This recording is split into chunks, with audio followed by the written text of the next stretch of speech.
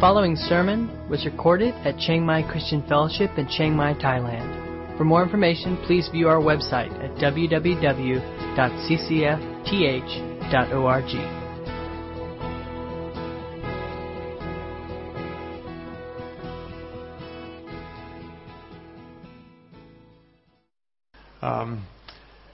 We're going to be looking this morning at Luke chapter 20, and certainly Jesus here gives us some insight into living life here and now. Some passages he points to the future and to heaven. This is definitely one more about life here and now. Certainly how to prepare for heaven, but how to do it by how we live today. So let's read. We'll be in Luke chapter 20, starting in verse 19. The scribes and the chief priests sought to lay hands on him, that's Jesus, at that very hour, for they perceived that he had told this parable against them. But they feared the people. So they watched him and sent spies who pretended to be sincere, that they might catch him in something he said, so as to deliver him up to the authority and jurisdiction of the governor. So they asked him, "Teacher, we know that you speak and teach rightly and show no partiality, but truly teach the way of God. Is it lawful for us to give tribute to Caesar or not?" But he perceived their craftiness, and he said to them, "Show me a denarius. Whose likeness and inscription does it have?" They said, "Caesar's." And he said to them, "Then render to Caesar the things that are Caesar's, and to God the things that are God's." And they were not able in the presence of the people to catch him in what he said, but marveling at his answer, they became silent. The Jewish leaders are really out to get Jesus. They are convinced he must be eliminated, and so they are trying every possible way they can to trap him. And a couple of weeks ago we looked at their first attempt when the leaders themselves came and asked Jesus by what authority he was doing all these things. And they were hoping to trap him into saying something that would be blasphemous. But Jesus turned that around on them, and they found themselves caught in their own trap. When Jesus asked them, "Well, John's baptism, where did it come from? From heaven or from man?" And they were made to look very foolish because they weren't able to answer that question. Then Jesus speaks this parable against them where he clearly shows their motives. So they're getting a lot smarter now, and they're realizing, we've got to plan this out better. They made some critical errors in their first trap. So this time they're much more calculating and much more careful. They meet together and they devise a plan that they are convinced will trap Jesus, that will catch him in their grip where they will be able to get rid of him.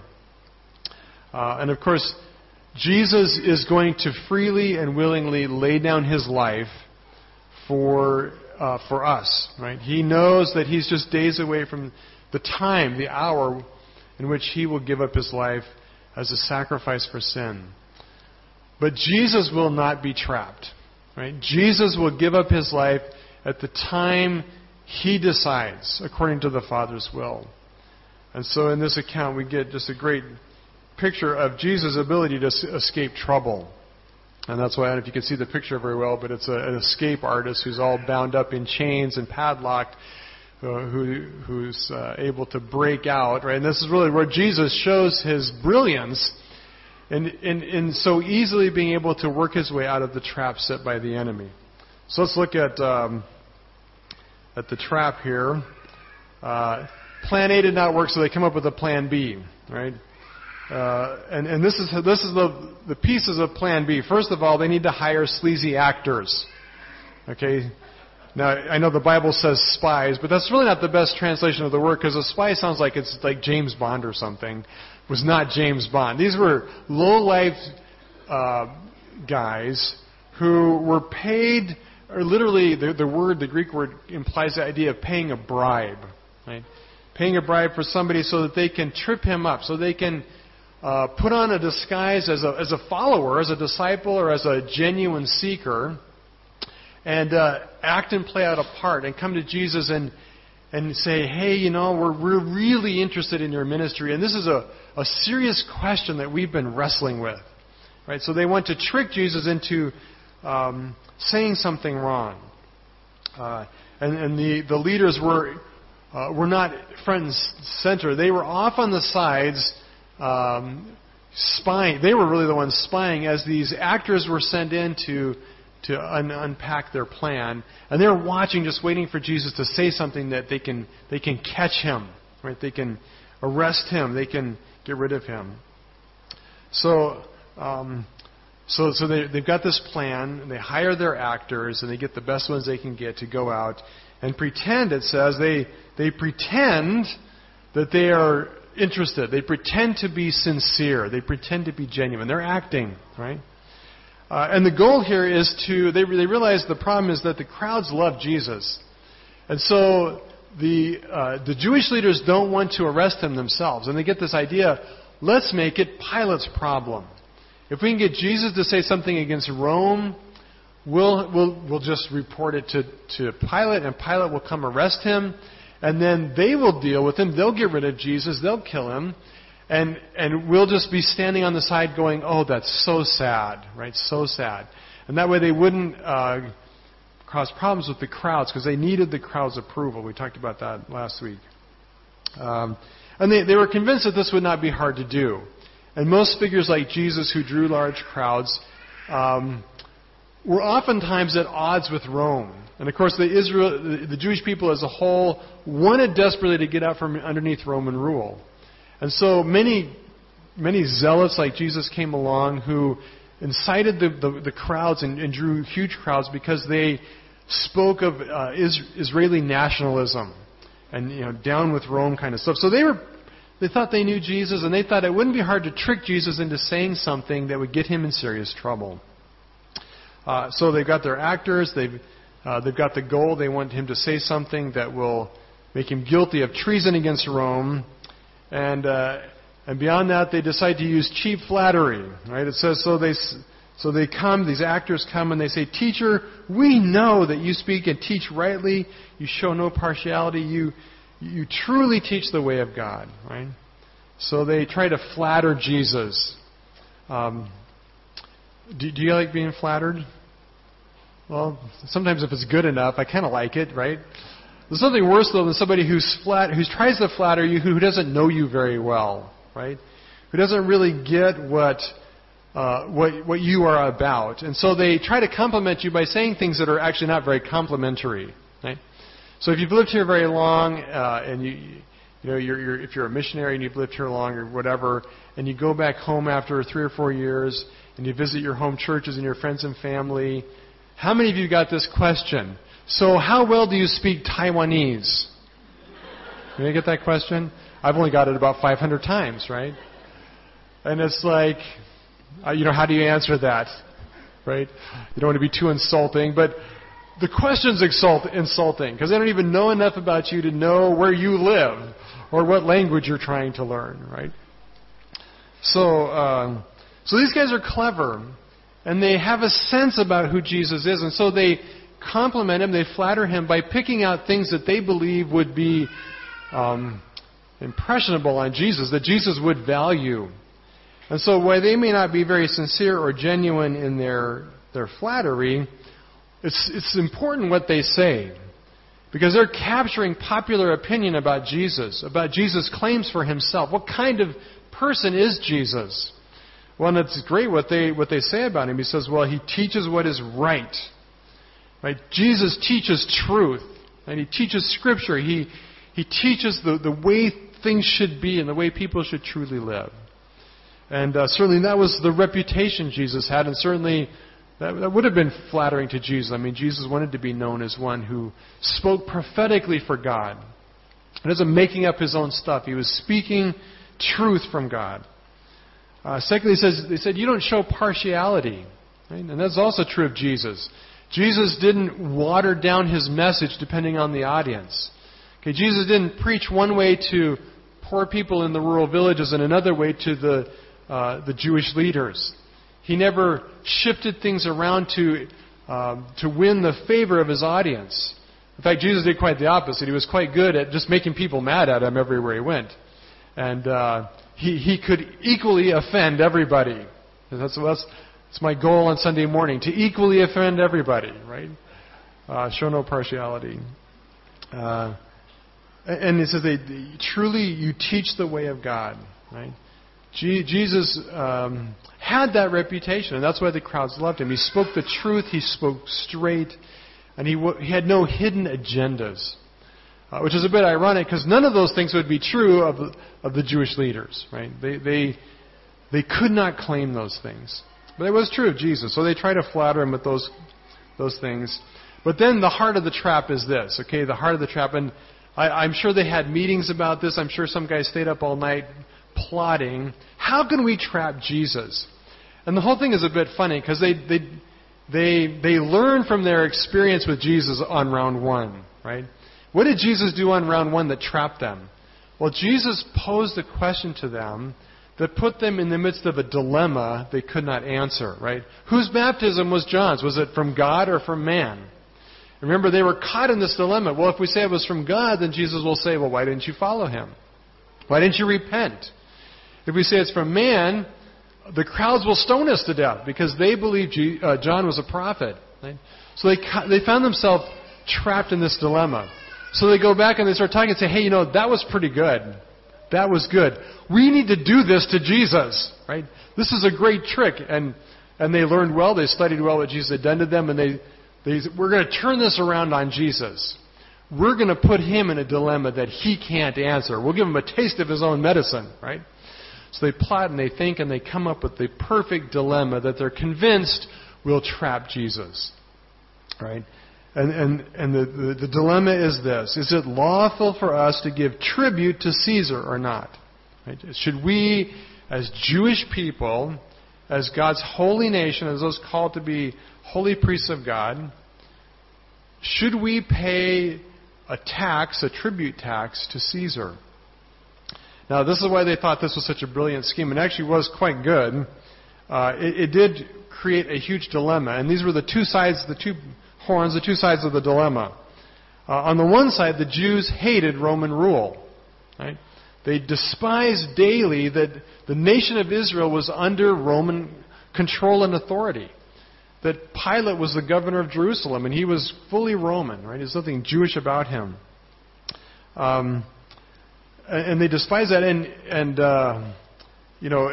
every day on every Roman coin is a picture of Caesar, right? And to pay this tax to Caesar was just grating on them, right? It was like just the worst act of submission, that they had to pay this tax. So they hated it, right? So many Jews would try to not pay the tax. And certainly, if you wanted to win favor with Jewish crowds, you wouldn't teach on the importance of paying all your taxes, right? Because that would not win you favor with the crowd. But there's even more to it than that. Another problem with this whole paying tax to Caesar thing is it wasn't just a general tax to a general government or a general leader, right? The coin on Roman coins, specifically in this case a denarius, as Jesus asked for, it's stamped with Caesar's face, like most coins are, and it had an inscription that read this: Tiberius Caesar Augustus, son of the divine Augustus. The divine Augustus, right? On the reverse side was a picture of Tiberius' mother, Livia, portrayed as the goddess of peace, right? And the inscription says, High Priestess. So if you're a Jew, you're a holy person. You are set aside as a holy nation, right? And here you're being asked to pay a tribute tax, okay? And the word tribute's important here. This is not just taxes in general. It's a tribute paid to Caesar, who feels himself divine and a god. So a lot of Jews argued that to pay the tax was actually a form of idolatry. That to pay tribute to Caesar, you were honoring him as a deity, as he claimed on the coin. And to give that tribute to him was a form of idolatry. So could Jesus say, yeah, pay the tax, right? The Jews think, boy, we got him there. He cannot say that. So what he's going to have to say is, no, don't pay the tax. But that was the other side of the dilemma. To refuse to pay the tax, and even more so, to teach, to stand up in front of public crowds and say, you should not be paying taxes to Rome, you should not be paying tribute to Caesar. You were guilty of treason against Rome, right? You were treasonous. And the penalty was death, right? If Jesus would say, absolutely, you should not pay taxes to Caesar, he's an idol, and to pay that tax is to worship this divine Caesar, and you're practicing an idolatry, you should never pay that tax. He says that. They win, right? They arrest him, they take him to Pilate, say, Jesus is guilty of treason, he's worthy of death, you should execute this guy. So they feel that they indeed have Jesus trapped. They have wrapped the chains around him. They have put the padlocks on him. They have put the handcuffs on him. They have him right where they want him. There's no way he can escape this dilemma, right? Because no matter what he answers, they've got him. They've got him, right? Well, as it turns out, Jesus is very good at the art of escapology. Did you know that escapology is a word? It's a word. Does anybody know what escapology is? Anybody? Well, one person, wait about it. Two people, okay. It is the practice of escaping from restraints or other traps. Escapologists are also classified as escape artists, right? Okay, the practice of escaping from restraints or traps. So, of course, the most famous guy was Harry Houdini, and he's kind of the father of escapology. Not the first to do it, actually, but definitely made it famous. And he would have all kinds of stunts where he would wrap himself up with chains and padlocks and handcuffs, and they would put him in a chamber that was filling up with water, and he would have, just minutes to escape from all these locks and shackles and bonds and padlocks and free himself, and he was quite good at it. Jesus also proves to be a genius at escapology, right? They have wrapped him in chains, they have padlocked him, they have handcuffed his hands, they are convinced they have got him. But watch how easily Jesus picks the locks, unwraps the chains, and steps out of the bonds. This is what Jesus does. First of all, verse 23 says, he perceived their craftiness. Jesus gave them a soul-piercing look. And throughout Jesus' ministry, he was never clueless about people's character. Jesus knew how to read people's hearts. And we don't know, the Bible here doesn't say if he did that supernaturally, if the Holy Spirit revealed it to him, or if he was just very astute at reading people. We don't know. But the fact is, he didn't get people wrong. He knew who he was dealing with. He knew who his friends were. He knew who his enemies were. And these guys were just not that good at acting, apparently, because he saw right through them. He saw their heart, and he knew they were not genuine. He knew they were not sincere. He was not flattered by their compliments. Because he knows what they're after. He knows exactly what they are trying to do to him. That's a good reminder. God sees your heart. Jesus sees your heart. Right? How often do we play games with God where we pretend, we flatter him, right? We say the things that we know God probably wants to hear so that he will answer our prayers, right? We go through the motions thinking that we can somehow fool God.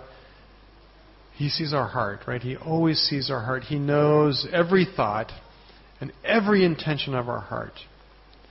Just beware of that, right? Beware of that. So he knows what's going on, and so he quickly works to expose their hypocrisy, their falseness, and not just the actors, but the Jewish leaders who are behind it all.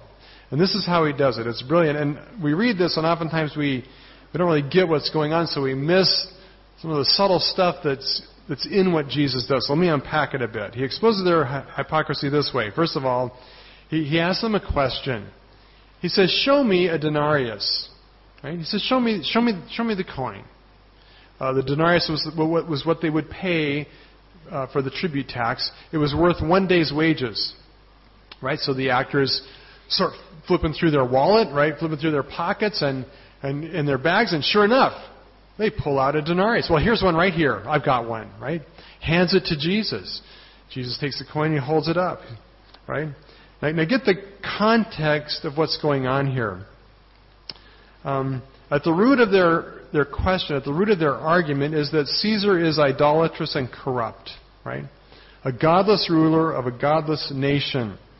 And so the assumption is that how could Israel, how could Jews in any way be an accomplice with such an evil government? Right? How could they in any way have a part or a place with Rome, which is so wicked and so pagan? It's a corrupt government. So surely the Jews should have nothing to do with Rome. They should step away from the unholiness of everything that's about Rome. Right? But who's carrying around Roman coins every day? Well, obviously them, right? They go, oh, we got one right here. I've got one in my pocket, right? They all operated with Roman currency every day, right? The Jews loved Roman currency, right? When they got paid, they wanted to be paid in Roman currency. What would be ironic, we don't know this, it doesn't say this, but they paid these actors, right? How many denarius did they pay them? Right?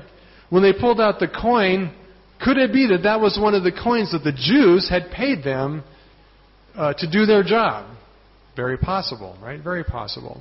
And certainly, if the Jews had tried to pay them in temple shekels, forget that. Give us real money. You're going to pay us off. Pay us off in real money. None of this cheap Jewish shekel stuff. We want real Roman money. Right? They have been already busted. Right?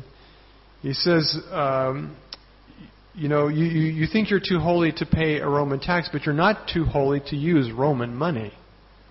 Right? You have no problem spending Roman currency. You do not barter in grain and goats. Right? You buy and sell in Roman cash. And so he begins to unravel their hypocrisy, the hypocrisy behind their argument. So he holds up the coin and he moves on in his argument. The chains are starting to loosen a little, right? The locks are starting to fall off here and there. And Jesus asks a simple question. Okay, whose likeness and inscription is on the coin? Right? Whose image is stamped on this coin? And they said, Caesar's. Right? What was the significance of Caesar's face on a coin? To this day, what currency has Mickey Mouse on it? I don't know of any. Maybe at Disneyland, right? But it's not real currency. Currency has the face of its leaders. Right? Now, some countries like the United States use all dead guys. I'm not quite sure why they do that. Most countries use living, reigning rulers. Maybe it's because in some countries we change rulers so fast we couldn't keep up with it. I don't know, so we have to use dead guys. I don't know. But traditionally, the way it worked is the reigning king would have his face on the currency. Well, what was the point of that? Why was that significant? Where did that come from? Well, early on, kings recognized the connection between their power over a country and money, right? And money. And for kings to consolidate power, they saw that they needed to quickly consolidate currency. And it was to the advantage of the king, but it was also to the advantage of all the citizens. To use local currency, in other words, just the currency of your little village or your little area, was a problem because when you would go to trade in another village or another place far away, they wouldn't want your currency. They wouldn't want the local currency. So the way this worked is a king would extend his empire and his rule and his reign, and as he became powerful over more and more places, he would, he would use his currency. He would extend his currency to those places as well, and there was great benefit in it for all involved, because trade became a lot easier. Commerce in all the parts of the kingdom were possible because of common currency. And the way that you would guarantee or certify that currency was the real currency, the currency of the kingdom, is you would put the king's face on it. And the king's face meant, yes, this is the registered, recognized currency of the kingdom. So everywhere you go in the kingdom, it has the same value and worth and purchasing power. and it made trade and commerce possible. So the way it worked is the bigger the king, the bigger the kingdom, the more widespread the currency. And to this day, this is how it works in the world, right? If you go to, for example, you say Laos, right? And you go in there with U.S. dollars, you won't have problem anywhere with people wanting to take your U.S. dollars or your euros, right? Or your British pounds, right? They like that money because it has great value and worth, right? But if you get Laotian kips, I think it's called, or even worse, if you go to Vietnam and come back with the Vietnamese dong, right? And you want to exchange it here in Thailand, good luck, right? You want to go to to Siam TV and buy a computer and you want to use Vietnamese currency, they're going to laugh at you, right? Just exchanging it is a problem. If you want to exchange Vietnamese currency and get $100, you know how much $100 US, you know how much cash you would need? 2.2 million. 2.2 million Vietnamese dong to get $100 US, right? So it works here in the world today. It's how it works. That face is a sign of the empire, and it guarantees its worth and value. And again, the Jews were all over this. They loved Roman currency because it was making them wealthy. People came, and Israel was a crossroads for the Roman Empire. And they loved the exchange of money and goods that traveled through their country. And having Roman currency benefited them greatly. And Jesus already talked about the greed of the Jewish leaders. Right? Their pockets were full of Roman currency, and they loved what Roman currency meant. And they loved that Caesar's face was stamped on it. Right? The temple shekel, by the way, had no face on it, right? Because being a good Jew, you can't have images, you don't want to worship. So they had like a menorah and a little cup, right? You didn't put an image on it. But nobody wanted it, right? Nobody wanted it. If you went to Rome and wanted to buy groceries in Rome, you're not going to use the temple shekel. We see that the chains are getting looser, right? The chains are getting looser, and their whole argument's starting to crumble around them, right? So Jesus answers them. He says, "That's right. It's Caesar's face, Caesar." And he said to them, "Then render to Caesar the things that are Caesar's, and to God the things that are God's." And shoom, you hear rattling of chains as everything just falls off, right? Jesus says, in essence, in the sphere where Caesar has power and where his name has given economic stability, and inasmuch as you are daily benefiting from that stability and that economic system by buying and selling and trading, getting rich off of what Caesar has done as ruler of the Roman Empire, well, then to some extent you're obligated to pay the tax he asks of you. You use the system, pay the tax, right? You benefit from the services of the Roman Empire, pay the tax, right? Caesar has a right to demand it of you if you're going to barter in his coins. They're his, right? He doesn't want all of them. He's only asking for a little tax.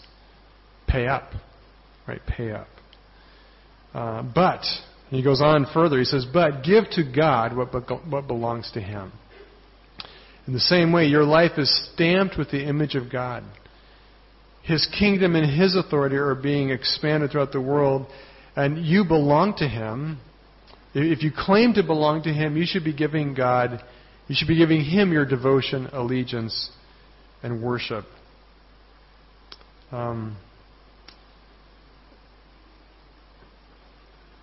See what Jesus is doing here. He's saying, look, giving tax to Caesar, no matter how corrupt he is, no matter how much it's idolatry, it's not confused with your worship of God. Right? We have duties and obligations to both civil government for the services and benefits that they give into our life.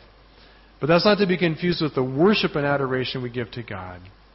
You can give your tax to Caesar, and you can give your worship and full devotion to God, and there's not a conflict. Okay? Chunk, everything drops off. And all of a sudden, Jesus is no longer trapped, right? They were sure they had him, but Jesus so easily steps out of the trap. And it ends this way. It says, and they were not able in the presence of the people to catch him in what he said.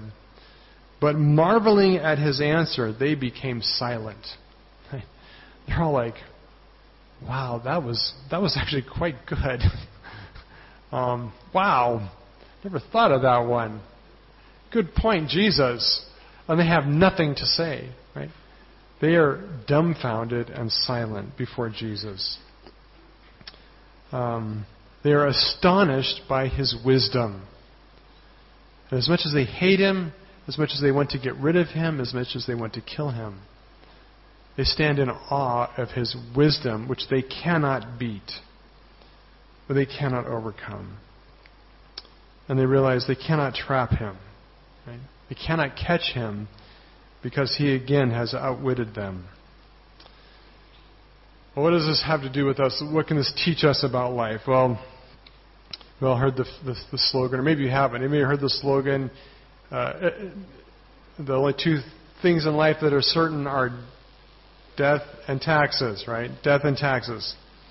The quote is oftentimes attributed to Mark Twain, but it actually was used in a letter by Benjamin Franklin, where he says the only two certainties in life are death and taxes. I thought that was a good, kind of captures what Jesus is teaching here. We must face our duties to government. We must face the reality that someday we die and we will stand before God.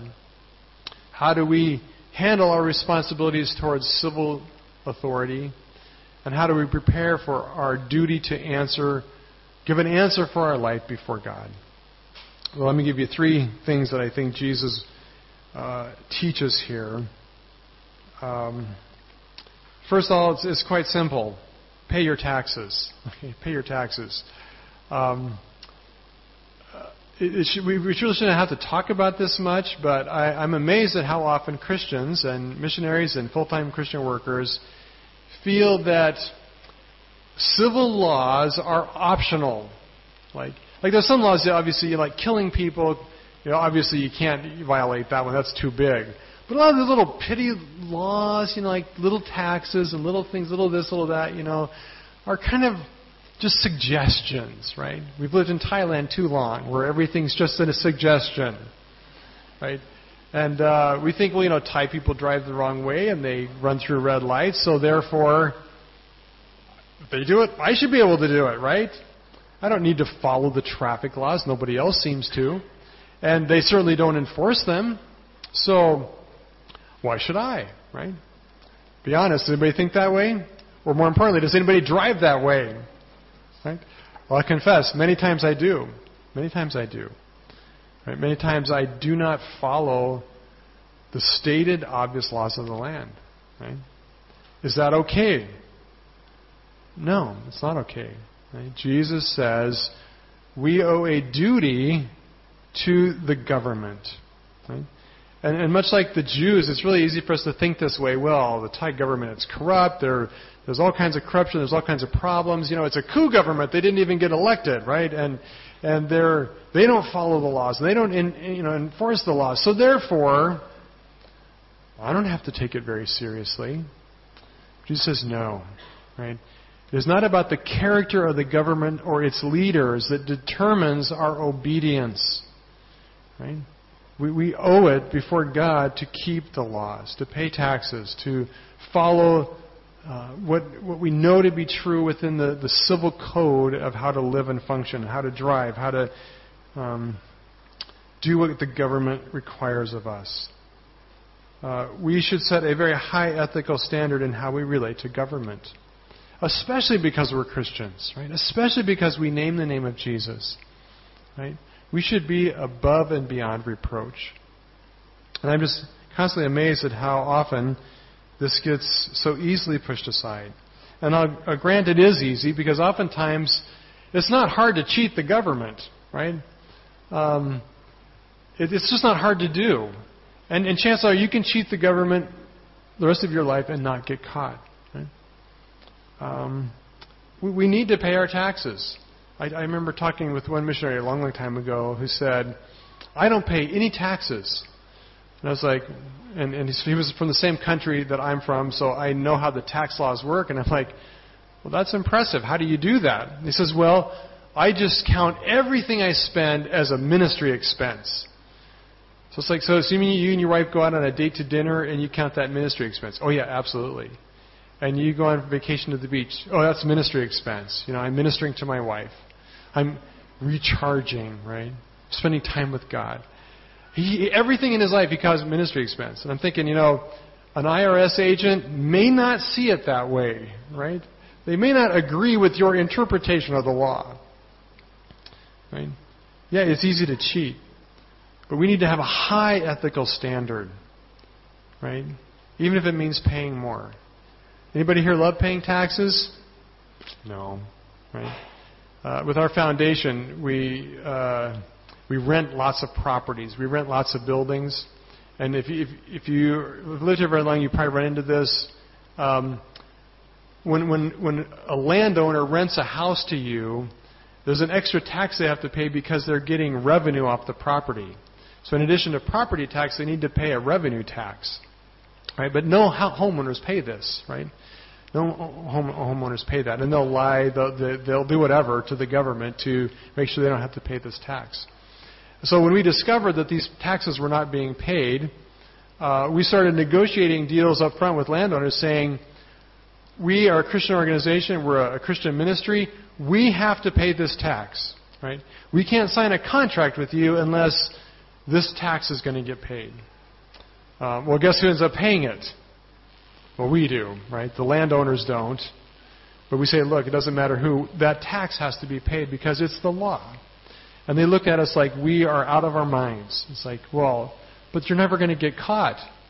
Doesn't matter, right? It's what the law demands. It's mind-boggling to them, right? That's what we do.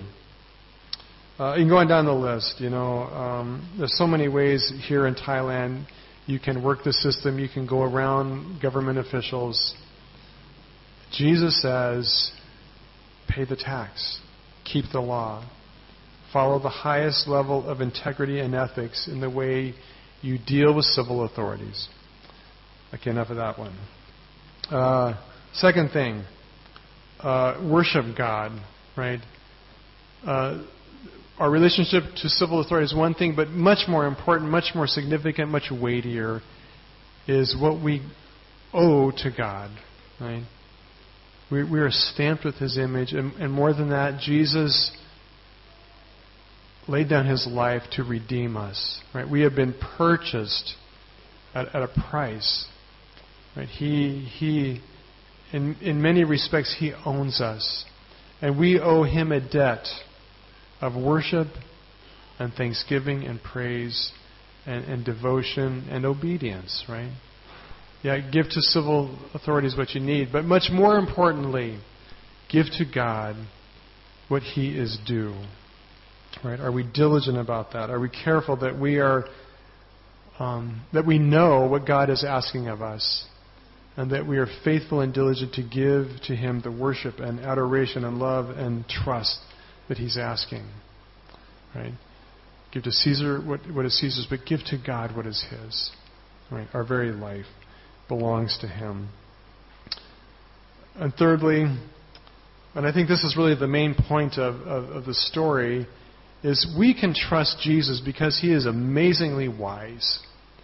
Right? We have to walk away with this from the story, just go, man, Jesus is my superhero. Right?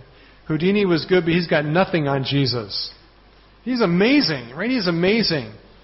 These guys, smart people, smart, the leaders, the best minds in the land, and they have devised a scheme where they are just convinced Jesus cannot get out of this.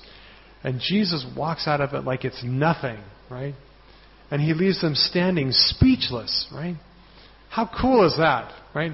And that's the Jesus we know and love and worship and serve. He is not an idiot, right? He is genius.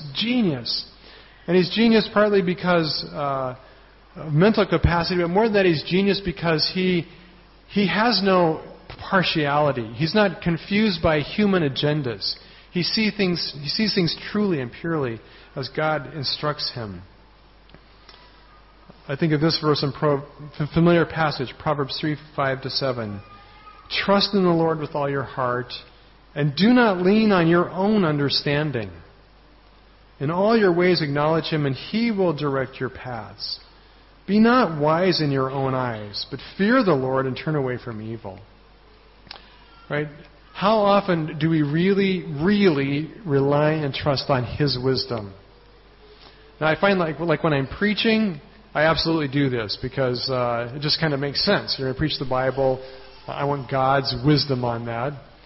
But how often in life do I take kind of the not so spiritual things, like how I handle money, how I handle time, how I deal with kind of what seem like neutral relationships, and I don't consult God on those things at all, right? Because I think, well, I'm not a dummy. I can figure this out, right? And so I daily have conversations, and I answer emails, and I make decisions, and I plan things. How often do I stop and say, God, I want your wisdom in this thing. I want your solution.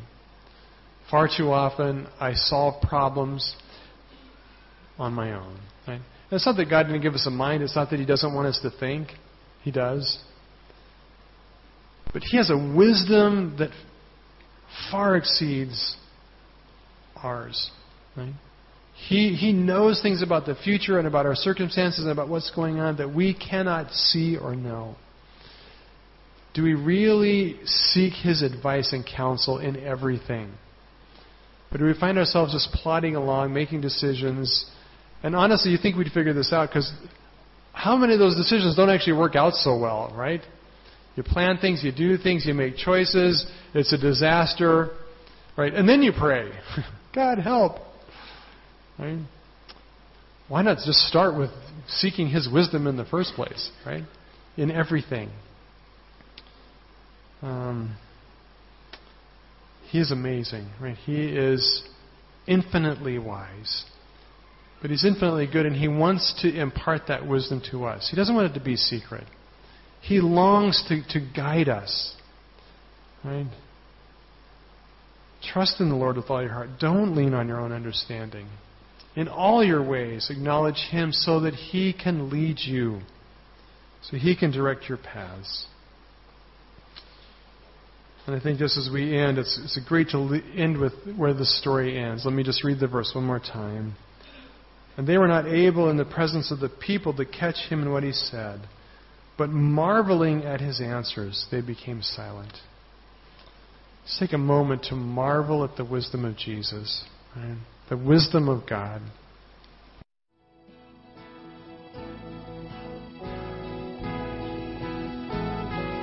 You've been listening to a sermon recorded at Chiang Mai Christian Fellowship in Chiang Mai, Thailand. For more information, please view our website at www.ccfth.org.